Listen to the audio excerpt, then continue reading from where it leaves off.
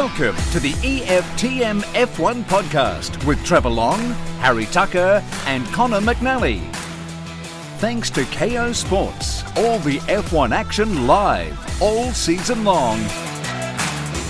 Trevor Long and Harry Tucker with you this week. Connor McNally on work duties on the Tour de France. He's chosen cycling over Formula One, Harry. That's what I tack out of that message. I don't know about you, but...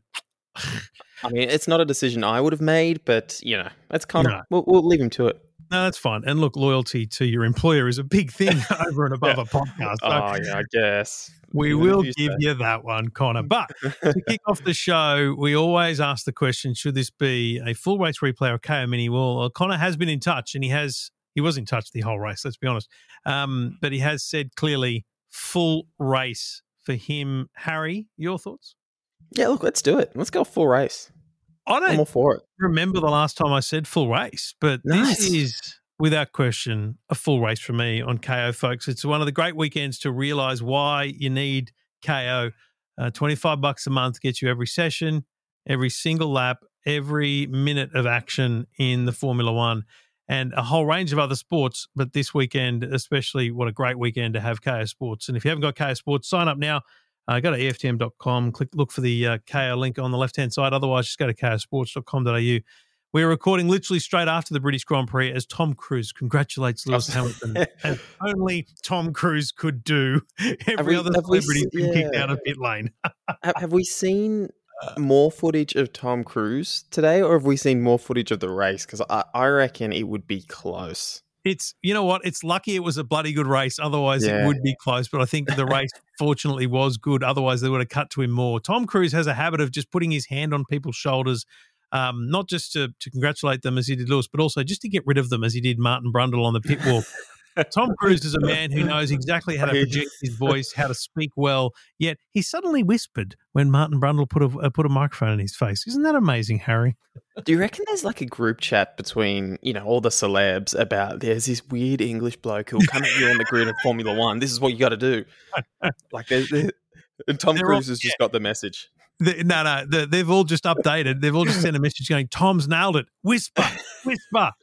Anyway, folks, we're at Silverstone for the British Grand Prix, and we all agree full race, because what an epic race. I am so awake, and I didn't feel a moment of tiredness, and that, I think, just goes to show what an epic race it was. Harry, Carlos Sainz got the win ahead of Sergio Perez and Lewis Hamilton, Charles Leclerc in fourth, Fernando Alonso in fifth, Lando Norris in fifth. There is a small question mark over Sergio Perez at the moment. As we record, he may get a penalty. I don't think he should or would, but worst case, he bumps back into third because he's got a big enough gap, I think, or he might actually just lose to Charles Leclerc. But anyway, let's not worry about that. The bottom line is it was a cracking race. But Harry, hard not to talk about the start, the first start, because there were two starts to this race. The vision of... the first turn, it looked like, cars coming around, very, very fast-paced. And then you see a car clearly upside down, and it was an Alfa Romeo to me straight away. It was clear, and it was upside down all the way to the barrier. Harry, that was a worrying 20 minutes. Yeah. It was a really weird sort of bit of TV as well. Like, they came flying through the corner.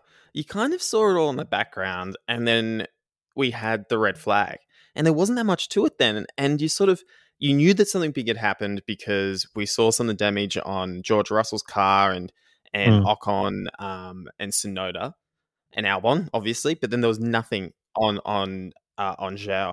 And so we sort of got left there, and everyone was like, oh yeah, we'll wait to see when he's okay or not. But that was sort of all you got. And in the back of your mind, you're kind of like, oh, yeah, I know this is just how the FIA does things. If they don't know anything 100%, they're just not going to show it on camera. But it was just a very weird and tense, 10, 15 minutes or however long it was before you got confirmation. But what a start. For those of us old enough to remember Senna, let alone, have been following Formula One enough to remember Jules Bianchi and even Romain Grosjean, even in most recent times. The rule, the policy now of the FOM, the Formula One management, the people who press the button on what cameras we see. It should be clear. I had a couple of people messaging me going, why isn't Sky showing replays? Sky doesn't. KO, through Sky has no ability to choose what cameras to see because Formula One management run the television, and that's not for protection of footage. It's so that it's the same footage going out to all the broadcasters, but most importantly, also it allows them to say, listen, there's been a really bad accident here, and we don't think showing replays is appropriate. Unfortunately, because of F1 TV, the live streaming thing, there was at least one person on the internet who was watching the onboard from one of the cars, which allowed us to see a little bit more detail of the crash, which was essentially off the start. Zhou Guanyu and George Russell got bad starts. George said it was because he had the hard tyres. And Gasly, I think it was Latifi, ducked in between them beautifully. And then Gasly went, I'm going to do the same. But George and Pierre had this little tiny weeny nudge, but it was enough to send George sideways left into Zhou. Zhou flipped immediately because his right rear went over the front left of George, flipped, and he went upside down. And Harry, not just into the barrier, but it kind of hit the barrier sideways and flipped in between the barrier and the crash fence behind it. And we've since seen photos of that. It's a remarkable place for a car to end up. Like it just fit, straight in there. It was like a coin going down, into a coin slot at a vending machine or something. How it fit in between those two sort of fences. I haven't seen anything like it before. But again, the halo. Like it's just incredible how many potential major injuries and lives that has saved in the last few years. And there were people who didn't want hate to be someone who was on the record back, not wanting the halo, right? Because those records will stand forever. And now we've seen, just Romain Grosjean and Zhou Guanyu alone, let alone others. But the footage or just the images at this point, the static images of the Alfa Romeo being lifted onto a truck, basically the halo is the highest point of the car after this crash. So, and let's be honest, Zhou's a short fella. So that may also play into the fact that he is now walking around and was released from the medical center, which to me is remarkable given he must have one hell of a headache. Yeah, they didn't really say much about the speeds or anything that I caught on, but, you obviously imagine it was an incredibly intense, amount of energy coming into the car and everything like that. But, the other thing that was sort of nice to see in the middle of all of this was George Russell just immediately run out of his car to go and see if he was all right. And I mean, run. Like it wasn't just, he got over and had he sprinted. And after we saw replays, we realized that George not only crashed into him, but the onboard from George's car meant that George was facing forward. Zhou had so much speed, he went past George. And so George literally saw his car go upside down into the fence. So George stops, runs to Zhou. Now, we don't see Zhou. We don't see anything. We see on Twitter, we see a photo from the fans of the crash barrier and George standing on top of it. And we're thinking, where's the car? Where is the car? And George goes back to his car. And this is fascinating to me because he went back to his car. And I immediately said to my son, because school holidays, lucky bugger got to stay up. I immediately said he wants to get back in and drive back, even though he has no left rear, because it's a red flag. He can go back to the pits and they can work on that.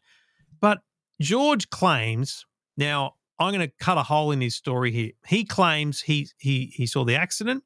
The red flag was called. He stopped and he went to see Zhou and he came back to his car. I don't think the red flag was called that quickly. No. I don't think he stopped before the red flag. He went back to his car and I think realized red flag. Zhou's, I assume he got he heard Zhou or got some sort of indication Zhou was okay and went back to his car. And by the time he kind of realized the marshals had started moving the car into a truck, and so his race was over because you can't rejoin a race after you've had assistance rendered. I feel, and I said this on Twitter, I feel George did what any normal human would do and he should have been allowed to start the race. I guess that's a bit of passion coming through, not reality though, Harry. It's sort of one of those things where I think, if you look at it in this particular instance, I completely agree with you in the sense of, just give him a break. But it's one of those things where you start doing stuff like that, where does that bit of sort of leniency and ignoring the rule end? I think it's just one of those things where if you look at it in isolation, let him get away with it. But, as a whole, I think they made the right call. So what's fascinating is, and look, we waited a long time. It was an hour before the restart. Zhou was declared to have been, put into an ambulance, and he was talking. We had that kind of word, which is what you want to hear.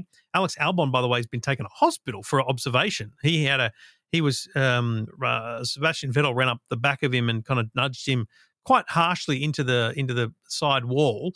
But remarkably, it looks a million times least problematic than the Zhou crash, but Alex has been taken for observation. But at this point, we're in the pits, and we hear that the formation for the restart is the same as the original grid, despite the fact that Max Verstappen had a flyer, Lewis Hamilton had a flyer. Max Verstappen was ahead of Carlos Sainz into the first, second, and third turns. Lewis was in, I think, third by then, but it was taken back to the original start grid because not all cars had passed the first sector. And so, Harry, we essentially got a proper, complete and utter grid restart except for the 3 cars that were out of the race. Do you think that was the right call?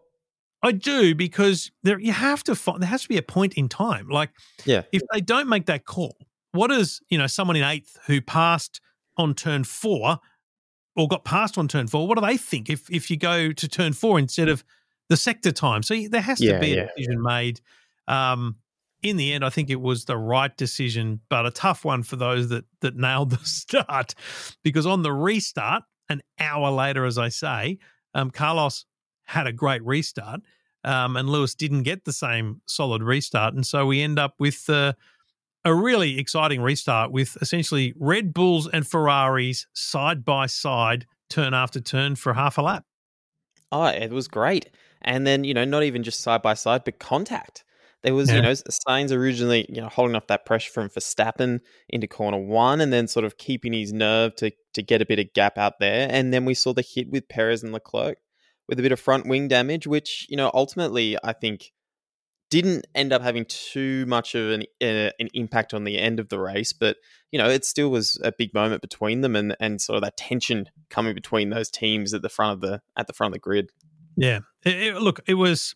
There are so many replayable moments of this. I think F1 will go nuts with this on social media in terms of some of the angles, the side-by-side. It's going to be this is a great weekend for the sport in so many ways. Over 400,000 people at Silverstone, a remarkable crowd, to be honest. It's huge, sold out. The Zhou Guanyu, obviously we're playing on it because he's okay, but that has Netflix Drive to Survive Roman Grosjean vibes about it because, he was trapped behind Armco. The only missing ingredient was fire, but it was still as remarkable because of the brutality of that sliding underground, upside down and into the gravel. And then you've got the race itself. So it's actually going to go down as one of the classics. I think one of the great weekends of a long time. Lewis and Lando off the restart side by side. Lewis ended up getting him because he had DRS, and I think that wasn't Lando's race. The one that grabbed me for a lot of this race was Nicholas Latifi holding his ground in 10th off the start and frankly got up to 8th, Harry. He didn't do too bad for most of it, but unfortunately finished 12th. It was pretty funny. It was he sort of was sticking back there, and then, we'll talk about this more as we get through, but drivers kind of just, I guess, just dropping off, like all little failures and incidents happening throughout the race. And you just kept watching him kind of fall back to 11th, someone fall out, and then he's back in 10 and just going in and out of the points. But yeah, it was an interesting race for him. Probably not going to see too many more of them. Ricciardo at this point's in 12th. There's a bit of a DRS train from essentially 6th back to around 15th. So it's a pretty solid, 0.4, 0.5 gap for most of the cars in that area. Sainz is in the lead, holding off Max, but I don't think he has a gust of wind, as Martin or Crofty like to call it. I think Carlos is under pressure from Max and goes off, rejoins at speed, not directly unsafe, but pretty unsafe, and Max takes the lead. And that's a monumental moment for Ferrari because without the number one on the totem, they've got this team order problem, which essentially lasted the entire race, didn't it, Harry? Because you got Max in front, you got Leclerc and Sainz close together, and you're starting to have this problem of what are we going to do here, guys? Who's gonna take the lead because Leclerc's thinking he's faster. Yeah, well, and then like you said, it was something that happened right until the end, but ultimately for Ferrari, despite their best efforts to ruin their own strategy. It didn't end up being too much of an issue impacting them at the end. Yeah. The the mistake from Sainz though, who are we up to that yet? Were you about lap 10? Where he went off and just for it was just a very simple corner for no reason. It was just a really weird rookie mistake. Oh, I mean, Martin or Crofty tried to call it wind. It looked to me like it was just loud pedal, a touch too soon, and it wasn't a complete run out of talent, but on that turn, Max had the measure and put him under pressure. I think that's actually, although Carlos ended up winning, although Carlos gets the trophy and the accolades and the points, that's the moment where you go, you weren't up to it. I mean, you got to be real. Max was on your ass and you weren't up to it. That's a problem for Sainz as a competitor. He just got lucky. In the end. In the end, yeah. It was just, if it wasn't for that puncture or the damage to the bottom of the car or whatever it was from Max, he would not be on the top of the podium, I don't think. Before Max gets a puncher, Gasly and Tsunoda do this weird spin-off together, which hopefully there's great vision of, because it was this coordinated, choreographed, synchronized spin, which looked hilarious to me. Latifi gets up to 8th, and Max then, I think it was through Maggots and Beckett's, it seemed like it was a fast-flowing set of turns. Max went not quite over the white line, but far enough over that the left-hand side of the car bumped to the other side of the curb. Right? A lot of bouncing, a lot of movement. He says, I hit carbon fiber.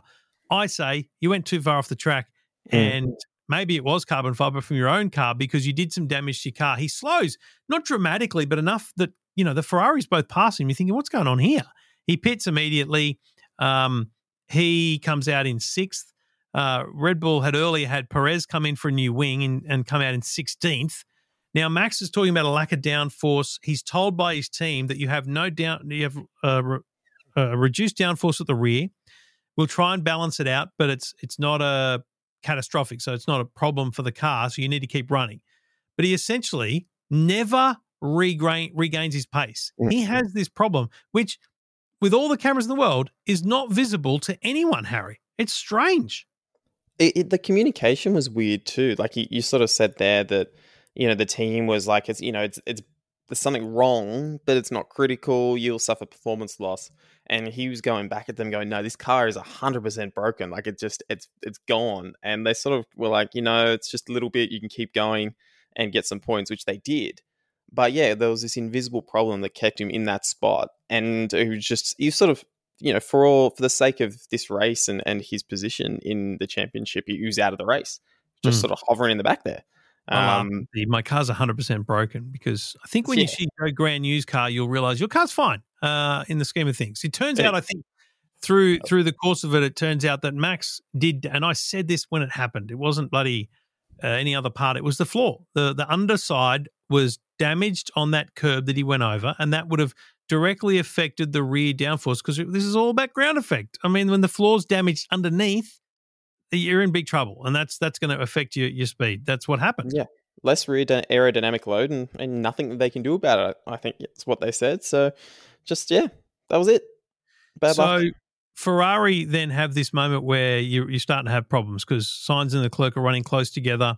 And to be honest, I made a note at this point that this is a sign these new cars are working well, because Leclerc was with Sainz close, and there was so much close racing in this race. I mean, the 2022 cars, Ross Brawn must have watched this and gone, I did well. We did well. This worked. You know what I mean? Like, this is the race. Of all the races this year, this is the 10th race, and this is the first time I truly believe, Harry, that we've seen the power of the new car design. Do you agree?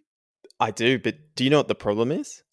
Is that it happened at this track at a classic European race circuit. We've been basically spent the entire season so far in these, new pay-for circuits built for purpose in cities and whatever. And, there's been a couple of times where we've seen some good examples of this new effect. But like you're saying, this is the first time we've really seen it, where it's like, this racing can be close. And it's sort of on one of the first of the better classic racetracks. Yes. It just makes just more obvious what's happening with with Formula One and sort of these tracks being paid for and yeah, true. I mean, the Silverstone has great straights. It has great twists and turns. It has fast, free-flowing turns. It has a wide track. It has everything you want for this kind of performance and this kind of outcome. And I think that's going to be a challenge for the tracks that aren't, as you say, true racetracks. So it'll be fascinating. Austria next will be probably a good one or two. We've had some good races there before. Sainz ended up stopping before Charles. Bottas and Ricciardo pitted. Ricciardo had a slow stop. He stopped again later and had another slow stop. Bottom line, Ricciardo had a shocker today, 13th in the end, Awful. second last. Let's be honest, behind with Yuki Tsunoda only behind him, and was unable at any point to pass Nicholas Latifi. So, if you want to talk about problems, I think Daniel's got one, and McLaren had pace with Lando, but. Yeah, I'm a bit worried about Daniel's performance there, and I'll be interested to see what McLaren say about that, because him not being able to do anything with and without DRS and with and without tyre strategy, I think strikes me as a problem. What do you think, Harry?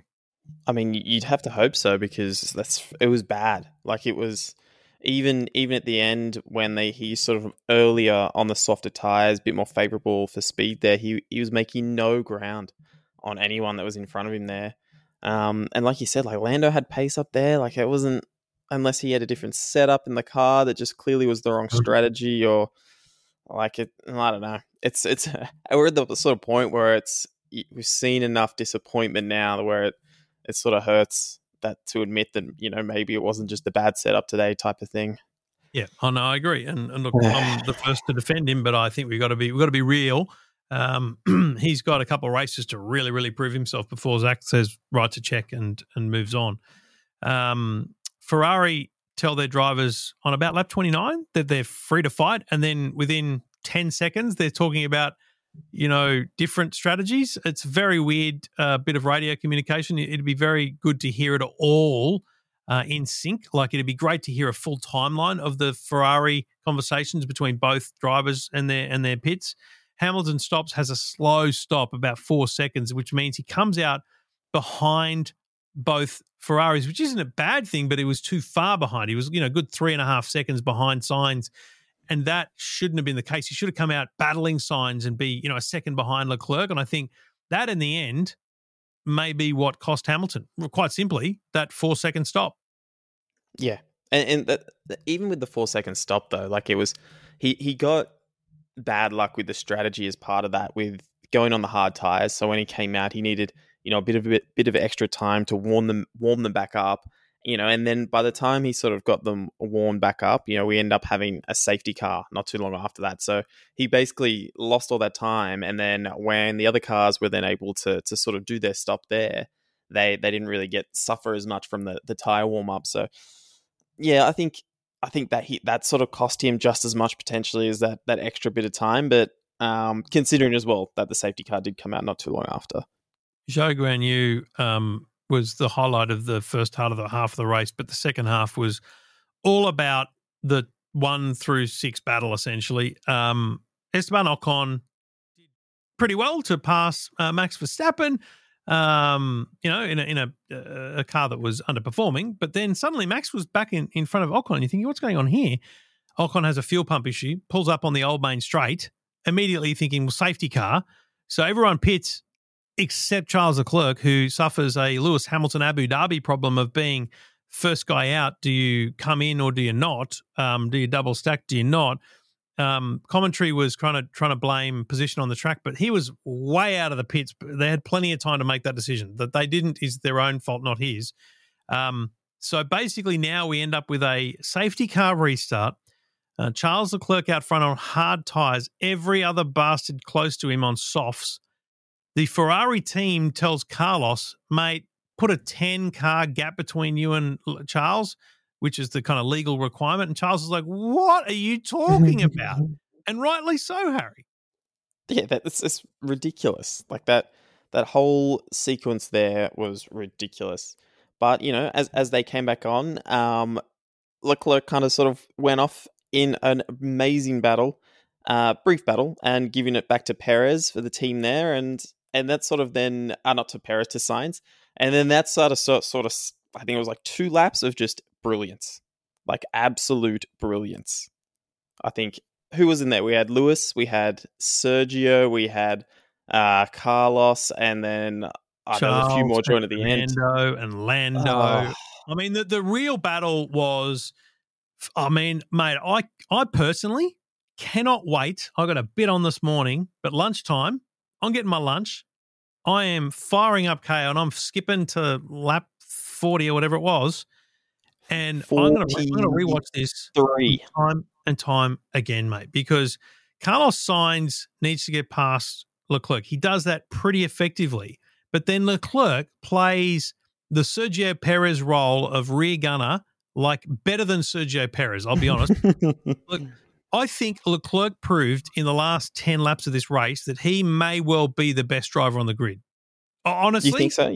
Mate, he drove around the outside of turns that you shouldn't go around the outside of. It was very impressive. But all of them was very impressive. Weaved. But Lewis Hamilton, the onboard of him is amazing, where Sergio and Leclerc are coming into a tight right-hander. Sergio ducks across the inside, a little bit risky, may be penalised for it. And Lewis kind of sees them both go out wide and just goes straight past him. And then there's this battle between Leclerc and Sergio, Leclerc and Lewis, and it goes on for laps and laps and laps to give Carlos a stunning lead of over 3 seconds, maybe 4. Sergio ends up breaking free and getting to within 3.5 of Carlos. And frankly, Charles Leclerc hangs on to Lewis Hamilton for the bulk of the race, and I think only loses genuinely that position in the last 2 laps. It was awesome. Yeah, like right up until then. And then like even at that point, like he didn't just sort of give it up quickly then either. It was like, continuously right on his ass and then coming back quickly on the next corner. It was almost like the TV couldn't keep up either with where he was. And the commentary would be like, oh yeah, and Lewis is in front now, and then you'd be on the screen like, oh, it looks like Charles has just got ahead. It was great. It was just some of the best racing. And like you say, like a reflection that these cars can actually race with each other. We just saw like 5 of them in the same battle. As you say, on a true race circuit, yes, that's true. They can race. And that's the introspective look that Formula One needs to have.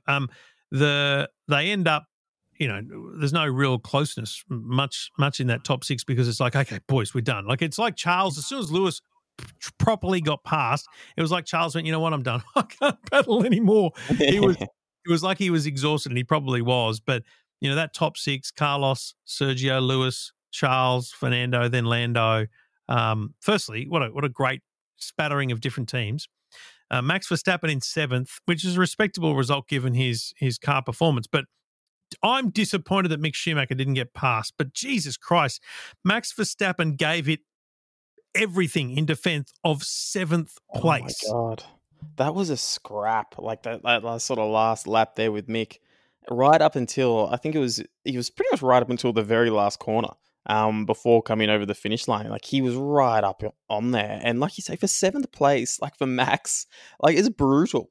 Like it's, that means for Mick, like that's a huge result. But for Max, it's a bad day at the office and he's still just like doing his best to deny it for him.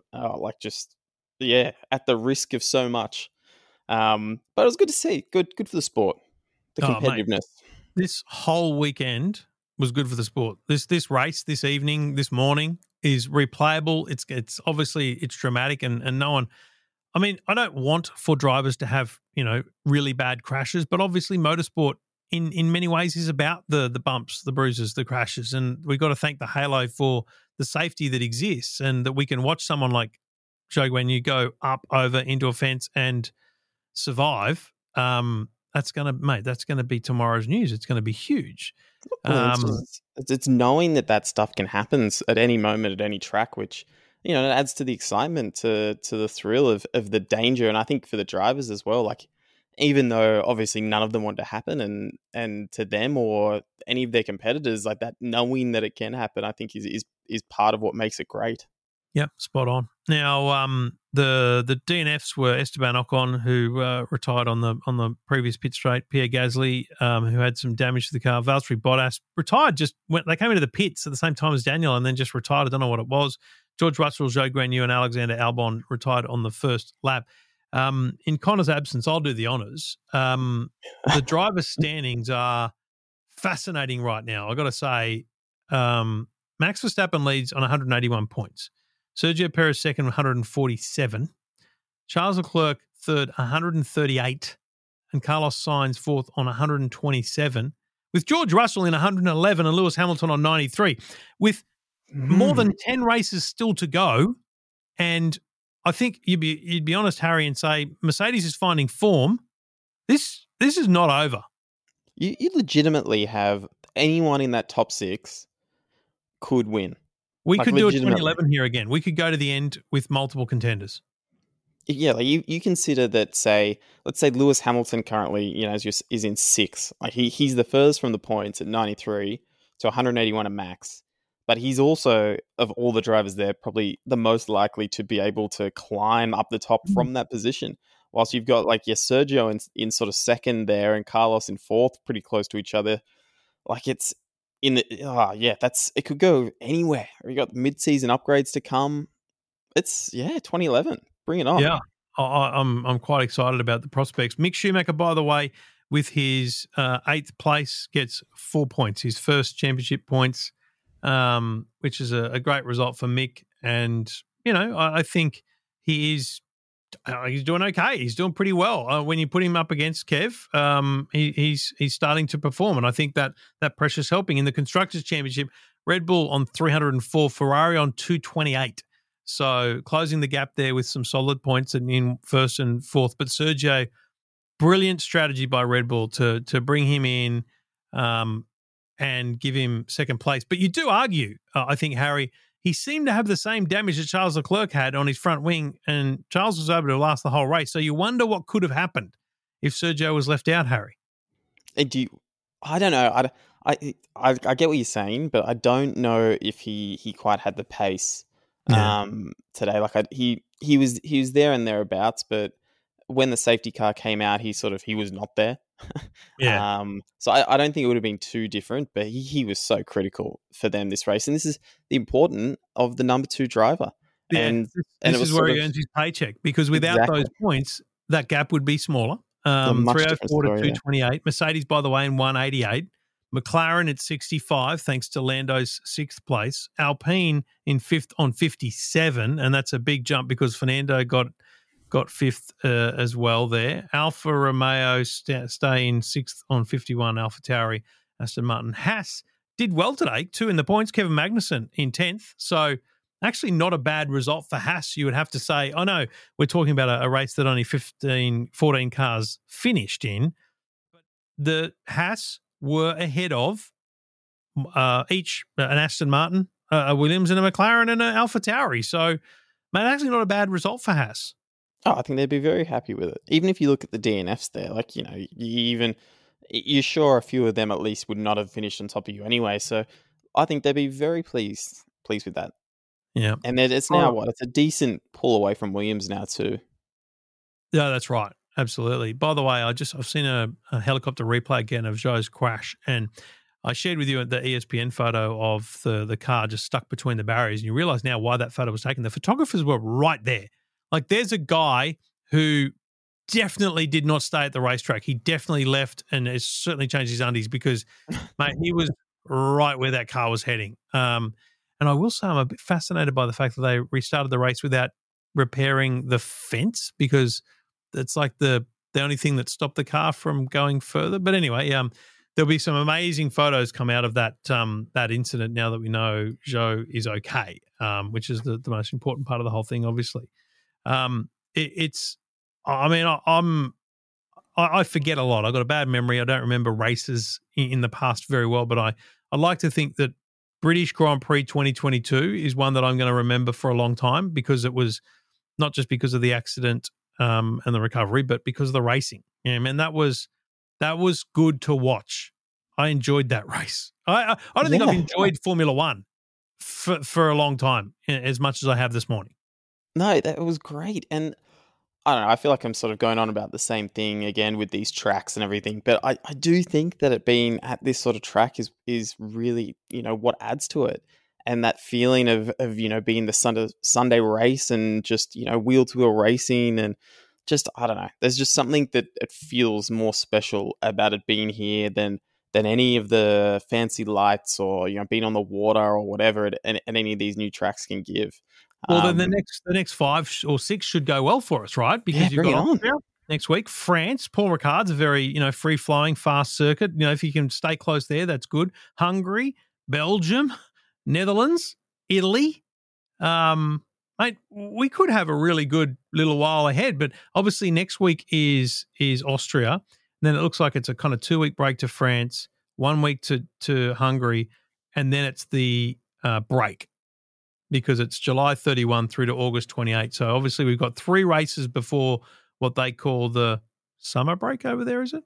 Our winter break. And this is fascinating because if Mercedes does, because remember we haven't talked about porpoising this weekend or bouncing, because it's a good circuit in terms of its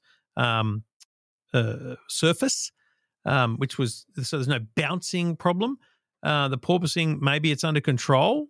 I mean, I'm fascinated to see what happens with Mercedes in the next 3 races because then throw in a summer break and upgrades. This could be on for young and old in the second half of the season. Do you have any predictions as to who you think is going to come in with the biggest upgrades? I think Mercedes. Will use every inch of the cost cap to do everything they can to make sure that car is back to where it should be. It's too Aussie centric for me to want for McLaren to do the same, but I'm kind of walking away from that. I'm happy for this to be a massive 3-way battle, Ferrari, Red Bull, and Mercedes, because if it's a 3-way constructor battle, then it's at least a 4 to 5-way driver battle. I think we know that because of reliability, crashes, all those kind of things. If we can go to the second half of the season with a multiple-way battle in either championship, that's a huge win. Oh, massive. And that's, I think, what everyone wants. What are your thoughts on the upgrades? I mean, I'm hoping it's Williams. Like, just anything to not make them as hopeless at the back, or in the same vein, Aston. Like, either of those ones, just to sort of come in after this and just surprise everyone. And I think considering that they're sort of both been equally average all season, sort of makes you think that maybe that they haven't been doing these more incremental ones. Putting it in for a big one. Yeah. Yeah. It's not coming from anywhere other than a hope. It's not an educated guess by any means, but that's my hope, is that it's one of those two. All right, well, we'll catch all the action next weekend on Kayo Sports. If you haven't got Kayo yet, you're mad because you're listening to a Formula 1 podcast. I don't understand how that would be possible, but good luck to you. Kayo will have every single part of next weekend, including, by the way, next weekend is a sprint race. So you'll have practice on Friday, 9:30 our time, qualifying Saturday morning, 1 a.m. our time, and then second practice Saturday night, 8:30, and the sprint race, 12:30 midnight on Sunday morning ahead of a 11 p.m. Sunday race. Every minute of the action on Kayo Sports. Harry, I'm exhausted but excited. I'm not even sure I can sleep now. I've got to go to sleep for a couple of hours, but I'm not sure I can. Like, I'm legit that excited about that morning. It's that weird sort of mix of being exhausted, but like that sort of wired in your brain from that at the same time. I don't know. Yeah, I'm starting to feel delirious though. All right. Well, I hope the Tour de France is going great. Just cyclists. Good luck to them. But Connor, we made a joke, but Connor has a day job. He has to work on that, and so we respect his need to put his effort into his day job, and he'll be back in a few races time after the summer break maybe. But we'll be back next weekend with the Austrian Grand Prix, and I can't wait, Harry. Oh, bring it on.